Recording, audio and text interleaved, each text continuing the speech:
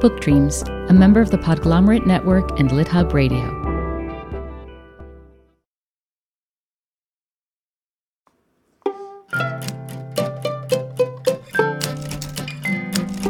Hello, and welcome to Book Dreams, the podcast for everyone who loves books and has ever wondered about them. I'm Julie Sternberg, author of a number of children's books, including Like Pickle Juice on a Cookie and its sequels, and The Top Secret Diary of Celie Valentine series. And I'm Eve Yohalem. I'm also a children's book author. My books include The Truth According to Blue and Cast Off, The Strange Adventures of Petra de Winter and Brom Broen. In each episode of this podcast, we consider a book-related question. And in this episode, we consider how helpful are self-help books? Isn't this a fun episode? It is such a fun episode. I mean, it's a fun idea, but then, of course, our guests are so much fun, like crazy fun. It's been great. My recollection, we had this idea because you hate self-help, and I'm intrigued by self-help. Yes. I thought, let's live by self-help, live by at least one self-help book. We can talk about it. It'll be fun. You can talk about whether or not you changed your mind. I can talk about whether or not I changed mine. And then I realized that, of course, I had stolen this idea from another podcast that I really like, By the Book. The hosts of By the Book have lived by more than 50 self-help books at this point. So we thought, well, what if they'll come on the show? So we invited them, and they did. They said yes. I know. Unbelievable. But I just want to add a little context. I want to explain, first of all, that although I hate self-help books, I really enjoy the By the Book podcast. I feel like I need to lead with that. I also want to explain why I hate self-help books. And the reason is I find that they fall into two categories. Either self-help books are telling me something I'm already doing, in which case I don't need them, or they're telling me something I'm not doing, in which case I feel like a failure and really bad about myself. So it's not just, an irrational hatred. I have reasons. Yeah, I understand. And remind me that you've made this point later when I talk about a self-help book that I love, because I'm going to challenge you on this. I shall. Okay. So let's talk about our hosts. Jolenta Greenberg and Kristen Meinzer are co-hosts of By the Book. The show's been featured in Time Magazine, The Washington Post, BuzzFeed, Bust, Stylist Magazine, Bustle, and many other publications, and on numerous NPR and CBC shows, including All Things Considered. Jolenta is a New York-based comedian, podcaster, and pop culture commentator. She's a Moth Story Slam winner, and from 2014 to 16, she held a comic residency at Pete's Candy Store in Brooklyn. Kristen is an award-winning host, commentator, speaker, producer, and author, specializing in contemporary social issues and popular culture. Her work has been celebrated in Time Magazine, Bust, Vice, The Oprah Magazine, The Guardian, The Evening Standard, Jezebel, Real Simple, IndieWire, and dozens of other publications. It's also been showcased on NPR's The Big Listen, NPR's All Things Considered, BuzzFeed News, and more. Together, Jolenta and Kristen wrote How to Be Fine, What We Learned from Living by the Rules of 50 Self-Help Books, which was published by William Morrow last year. We started by asking Kristen how they go about choosing the books that they live by. Here's what she said. We are very lucky that there are no shortage of self-help books in the world. There are, a gazillion, to sound technical, and we have, over the years, kind of switched up how we selected them. So sometimes we choose a theme for a season. For example, the most recent season, we were living by books that were all about hearth and home. And then other seasons, we've just tried to do all the big heavy hitters where you see them on the New York Times bestseller list. They get nominated over and over again by our listeners. Sometimes we have themes for seasons that we don't technically announce as themes. For example, we had one season where we mostly lived by books that were not about looking inward, but about looking outward, doing community care instead of self-care, making the world a kinder, gentler, better, more just place. And those are always my favorite books. How did you choose the very first book that you lived by? Oh, I guess we chose the very first book to live by, which was The Secret by Rhonda Byrne. Because I feel like for my generation, I'm an old millennial. It was like the quintessential viral self-help book. And it had always really piqued my interest. I'd seen the film. I had also wondered about like do people know how ridiculous it actually is, even though we've all heard of it? So it just felt like the perfect place to start. All the celebrities were singing its praises. Right. It's essentially like the power of positive thinking for our generation. Did it change your lives? I mean, Kristen moved traffic with her mind. I'm very proud of that. Yeah, I did. I did that with my brain. Because if you believe it, you can be it. Or if you attract that thing to you, that thing will happen. And you know what I attracted to me? No traffic. You know what? Especially if you live in LA or New York City, that's a big one. Exactly.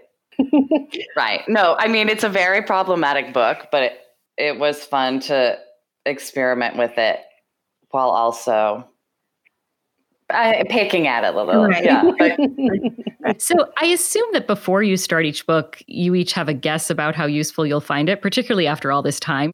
Roughly how often does that guess prove right?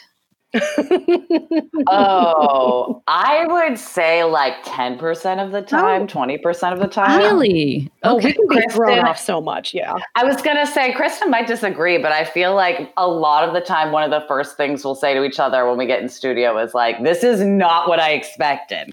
Huh. That's fun. Yeah. That's really fun. Yeah, it is. Yeah. And a lot of our listeners say like, oh, I can always predict who's going to like which book, but then I'm just going to say, I don't believe them. If they say they can always predict, because who would have thought that I would have liked Past Lives, Future Healing by Sylvia Browne, where we regress into our past lives, for example, or who would have guessed that I actually have some solid takeaways from how to write an ebook in less than 7 to 14 days that will make you money forever, which is like probably the flimsiest book we've ever lived by. What was it, like 60 pages, Jolenta? Yeah, it was just a straight up ebook where Kristen was like, this sounds ridiculous. The title doesn't even make sense. Yes. But not gonna lie, great book that got us writing our own books. Okay, so if you were to go out right now looking to buy a self-help book just for yourself, not for your podcast, what factors would you look for? Well, Jolenta and I both many times brought this up on the podcast. So many self-help books are not structured in a way that you can follow them. And so I'm just going to speak for both of us for a second, Jolenta. Mm-hmm. I would say that, Jolenta, you and I would like them to actually have structure and organization in some sense of those words. Totally. I would say the first thing I would do is literally look at the layout of the book, because I think that can tell you a lot about a self-help book. Like, does it have actionable steps and like bullet points, or does it just have like chapter headings that are interesting sentiments and like a story behind it? Because those ones I find to be less actionable. And like Kristen also said, a sort of self-awareness of the author, because I need to be able to like relate to the author. And a lot of them I find hard to relate to personally. Mm-hmm.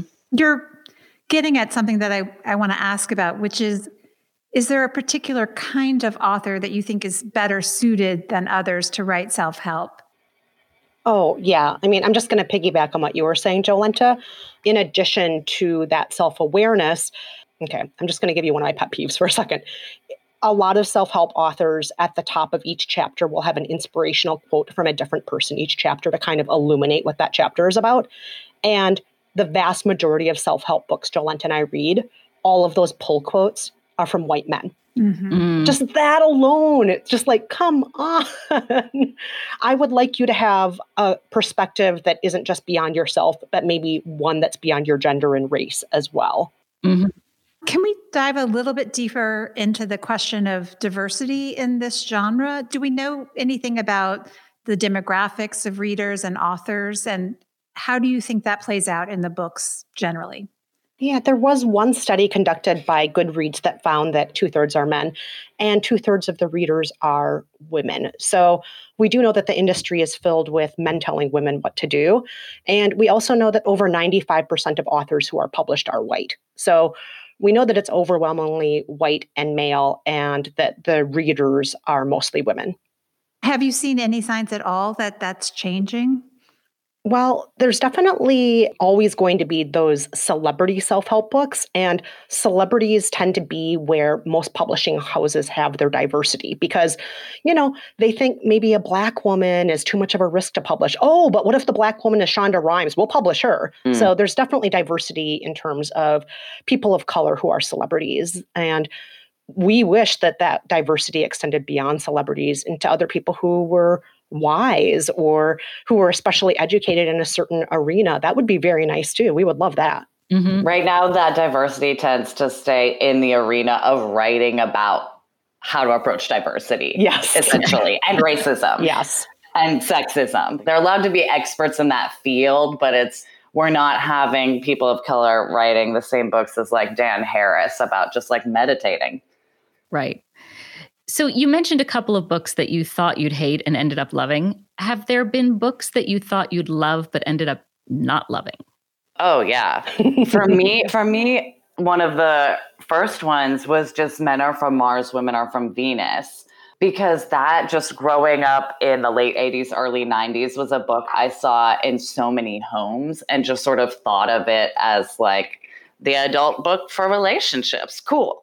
Must help everyone. And then when I read it, it was like a raging sexist joke about how like men and women are different species and like women need to learn how to not nag and like men just need to learn how to pretend to listen. Oh my God. Yeah. And I just felt so let down. Yeah. Yeah. And that book is authored by somebody who claims to be a doctor. And we found that a lot in the self-help books we've read as well. There are a lot of people who are supposedly doctors or some other medical or scientific job title. And then you look it up. Metaphysicians. Yeah, it's like, what is a metaphysician? I have to say, after I listened to that episode, I wanted to hand the book to my husband and say, whatever you read in here, do exactly the opposite. Yeah, literally. Yeah, right. I'm wondering whether y'all have learned any particular tips that have surprised you in their effectiveness. Mm. I have one, Kristen. A Simple Act of Gratitude was a book I didn't really like. I mean, the message is good about like staying grateful and how even when you're going through a hard time, thinking outside of yourself and giving to others and being grateful for what others give you can sort of pull you out of a slump. But it's all about this guy who's like, I was like a fancy money man and lost it all because I was a skis. And then I like learned how to say thank you and like started making money again and like, yay. Like, it was just like, oh, wow. Like you learned how to write a thank you letter, like pat yourself on the back. But he talks about how when he was in a shitty apartment after his divorce with his daughter, trying to like pretend it wasn't a crap hole, they would play the glad game where they would just list things they were glad for back and forth. And I was having a shitty day and I tried it with my husband and reluctantly it worked. Like it does just work, even though it's a stupid book and a stupid name for a game. I really love that book. Yeah. And I love the glad game. And I'm so glad that we're all talking with each other today. And Jolenta, I'm so glad that made a difference for you. I'm so glad.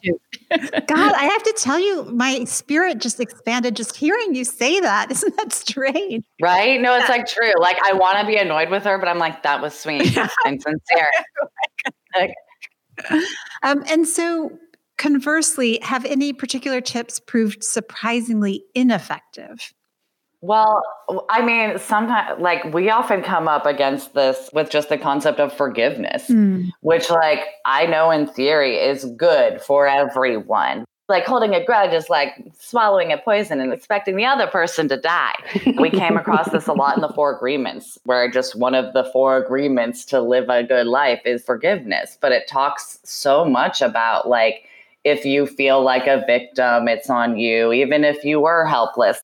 I think to a damaging degree of just sort of perpetuating the same kind of systems that keep people down and people that keep people down, as just sort of like saying it's a way of life and you have to forgive, you know? Yeah. And I also think that there's something validating and even liberating isn't the right word, but a relief sometimes to say, yeah, you feel bad because you should feel bad. Something really terrible happened, you know, and just acknowledging that bad things make you feel bad, you know, and yeah, like you don't need to hack a way out of it. Like it just means you're human. Right. Exactly. Not everything deserves to, you know, be turned around by a smile. Sometimes you just need to freaking wallow in the sadness because it sucks. And sometimes, thinking more positively and looking at your own life isn't going to do enough to change things when, as you were saying, Jolenta, there are bigger systemic issues that are causing the sadness in the first place. Right. It's not enough just to look in the mirror and say a nice mantra when what's causing your sadness is, systemic racism and inequality. I love that Kristen and Jolenta think about self-help experiences with a broader social and historical lens. They did a whole season where they lived by self-help books from earlier decades. And they had a professor named Trish Travis from the University of Florida who would come on and talk about how the books that Jolenta and Kristen had lived by reflected their particular times. I got so excited every time a Trish Travis episode came out. I loved learning that historical context. We asked Kristen and Jolenta which books they think reflect the time we're living in now. And one of the books they mentioned was Marie Kondo's Life-Changing Magic of Tidying Up, which I've actually read. And it was, in fact, for me at least, life-changing. I read it when I was about to do a massive clean out of 20 years of accumulation of stuff in my apartment because I had to move out. And it was clarifying. You just look at each thing. Does it bring you joy? Yes, keep it. Does it not bring you joy? Get rid of it. I loved having such a simple guide. And then, of course, her packing techniques. You will never need more than one suitcase for the rest of your life. And do you think that the book reflects our times? I do think the book reflects our times. I mean, first of all, I think so many of us have accumulated way more stuff than we need. And I do think, we kind of fetishize home now. It's become having the perfect this and the perfect that. Right. And I'm reminded too of, I think, possibly my favorite self-help book of all time, which is a book by Cal Newport called Deep Work: Rules for Focused Success in a Distracted World, which obviously is a creature of the times we're living in. Cal Newport is an associate professor of computer science at Georgetown, and he writes about how we can better focus, how we can sit and read and write and research and think and produce in an increasingly distracting world. You've actually adopted some of his techniques and it's made a change for you? Yeah, he has a whole system of how to manage your time in a more disciplined way so that you are aware of what you're doing when, and you've designated basically distraction-free zones of time.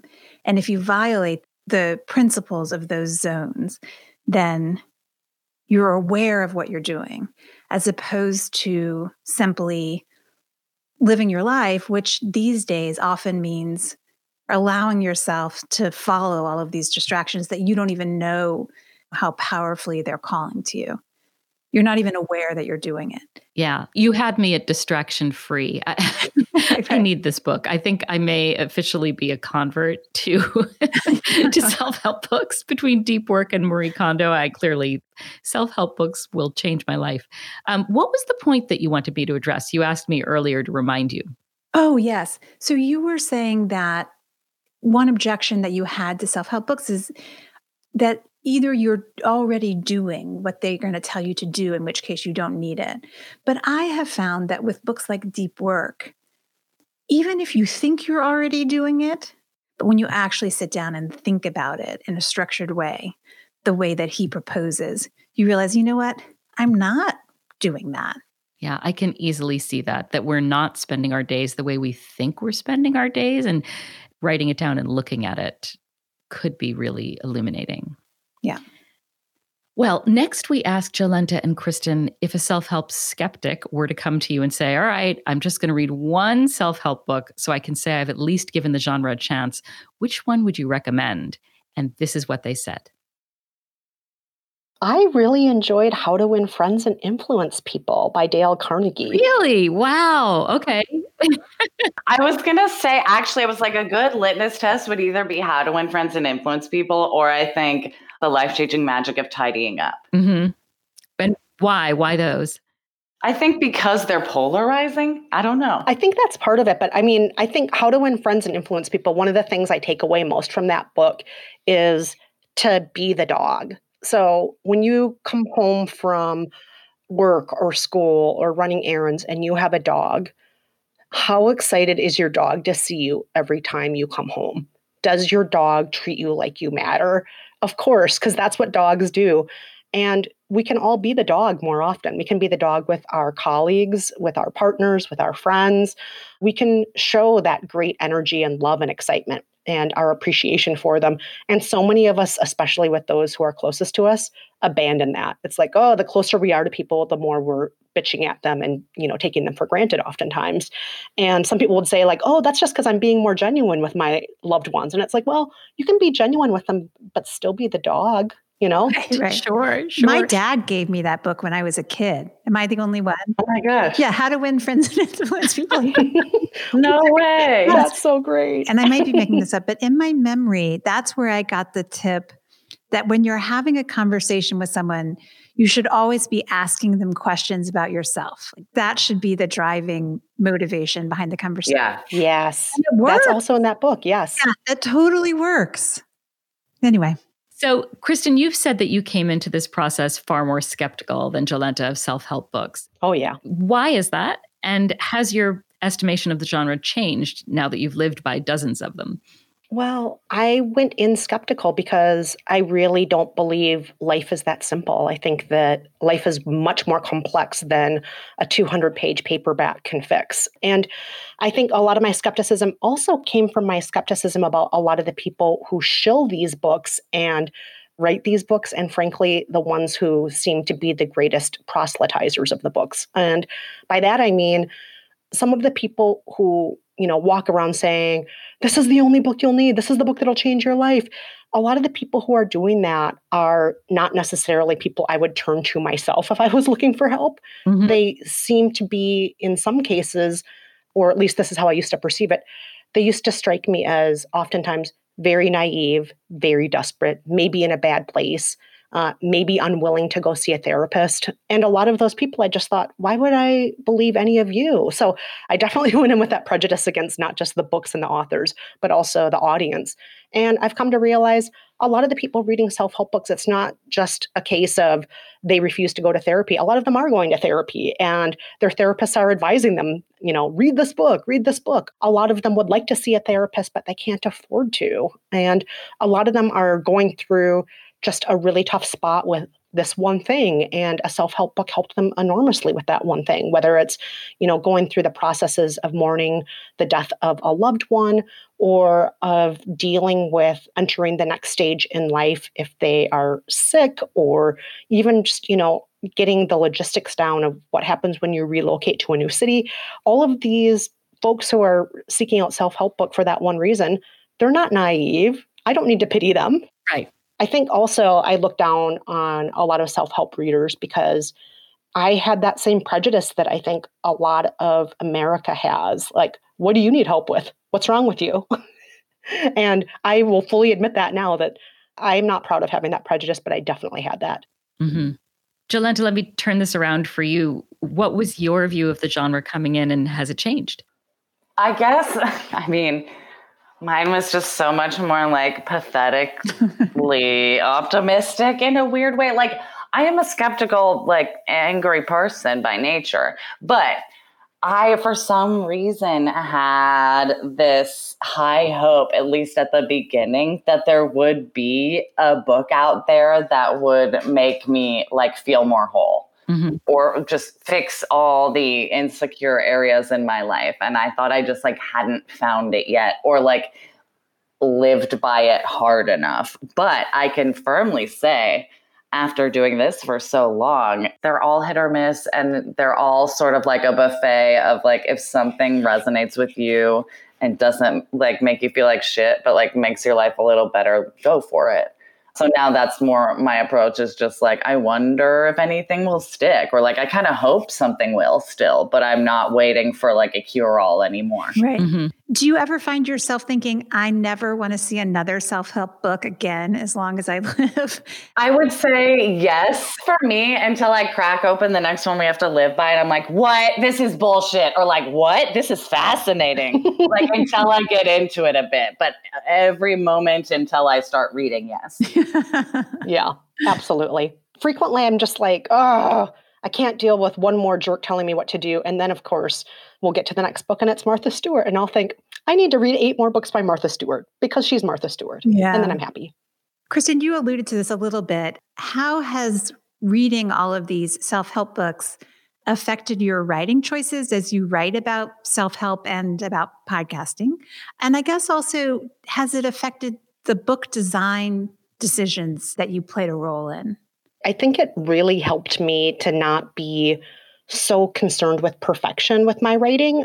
I used to be just a painful perfectionist in many, many different ways. And I have an MFA in fiction writing, and there were certain ideals I held about what great writing should be.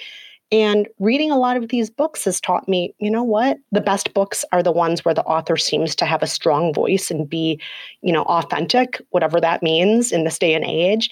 And to me, the books I'm most drawn to are the ones that are now the way I write myself. I don't try to sound more high-minded than I am. I don't try to sound smarter than I am. And I think also making this show has made me a better writer. Jolenta is such an outstanding storyteller. If you are lucky enough to someday, post-COVID, see Jolenta on a stage and do her own storytelling, she is just so outstandingly talented, balancing out her own narrative with humor, knowing when to be self-effacing, knowing when to show rage, and balancing all of that out. And, taking cues from Jolenta, I've become better at revealing myself in certain ways that I didn't used to feel comfortable revealing myself. And I feel more comfortable showing my anger in more nuanced ways than I used to. And I think all of that, is a mix of working both on the show with Jolenta and reading these books. So I have to give credit to even the very worst books and the very best co-host on that. Oh, that's so sweet. Great. That's very nice. Well, and now I have another thing to look forward to when we can finally... Oh, we'll be there. We will be there. Eve, I need to correct the record for a second. I misspoke earlier. No. Yes, I did. I made a mistake. I said that How to Win Friends and Influence People gives the advice that when you're having a conversation with someone, you should always be asking them questions about yourself. Oh. That is not the advice. That is a terrible idea. You need to be asking them questions about themselves. Yes. Okay. Thank you for clarifying. Yeah. Maybe the reason I have so few friends is my confusion over what to ask them No, about. Not at all. You ask many questions about me, and I'm your friend, and you rarely ask me questions about yourself. In fact, I think you never have. So don't even worry about that. Yes, I do think I had it straight in my head, and it has been a principle that I've remembered my whole life. Yeah.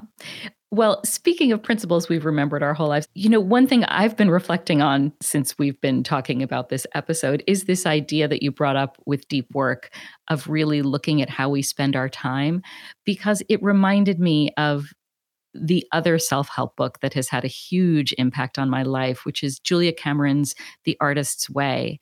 It's a book that was recommended by friends. It sat on my night table for years. I resisted it. And finally, at a time in my life where I was thinking about making big changes in my life, I turned to it. And her basic idea is that everyone is a creative person. And the book is about sort of getting in touch with that creativity. Sounds so granola, but it's about getting in touch with that creativity. And it fits all of Kristen and Jolenta's criteria for an effective self-help book. It's very clear and organized and structured, and it has exercises that are specific. And one of those exercises is to write down everything you do with your days and take a look at what are the things you're spending time on that are rewarding and what are the things you spend time on that aren't. And when I did that, I realized that 70% of what I spent my time on was not rewarding and 30% was. And now we all have to do things in our lives that are not rewarding, but usually we can change that balance if we make a concerted effort. And I did. I actually ended up reversing it. And that's when I started writing in a serious way. So wow. I recommend that book wholeheartedly. Excellent advice. And I think that's it for this episode of the Book Dreams podcast. Thank you so much for listening. Please subscribe if you haven't already. And if you like the podcast and think someone else would too, please rate and review us on Apple Podcasts or your favorite podcast player. Be sure to let us know if there's a book-related topic you've wondered about, and we'll try looking into it in a future episode. You can reach us for that reason or any other at contact@bookdreamspodcast.com. We're also on Twitter at bookdreamspod and on Instagram at bookdreamspodcast. You can find Jolenta at jolentagreenberg.com and Kristen at kristenmeinzer.com. Many thanks to our associate producer, Gianfranco Lentini, and to our theme music composer, Maya Polsky. You can find Eve at eveyohalem.com and me at juliesternberg.com. And check out the podcast website, www.bookdreamspodcast.com. Until next time, happy book dreaming. Happy book dreaming. Come listen to Book Dreams with Julie and Eve.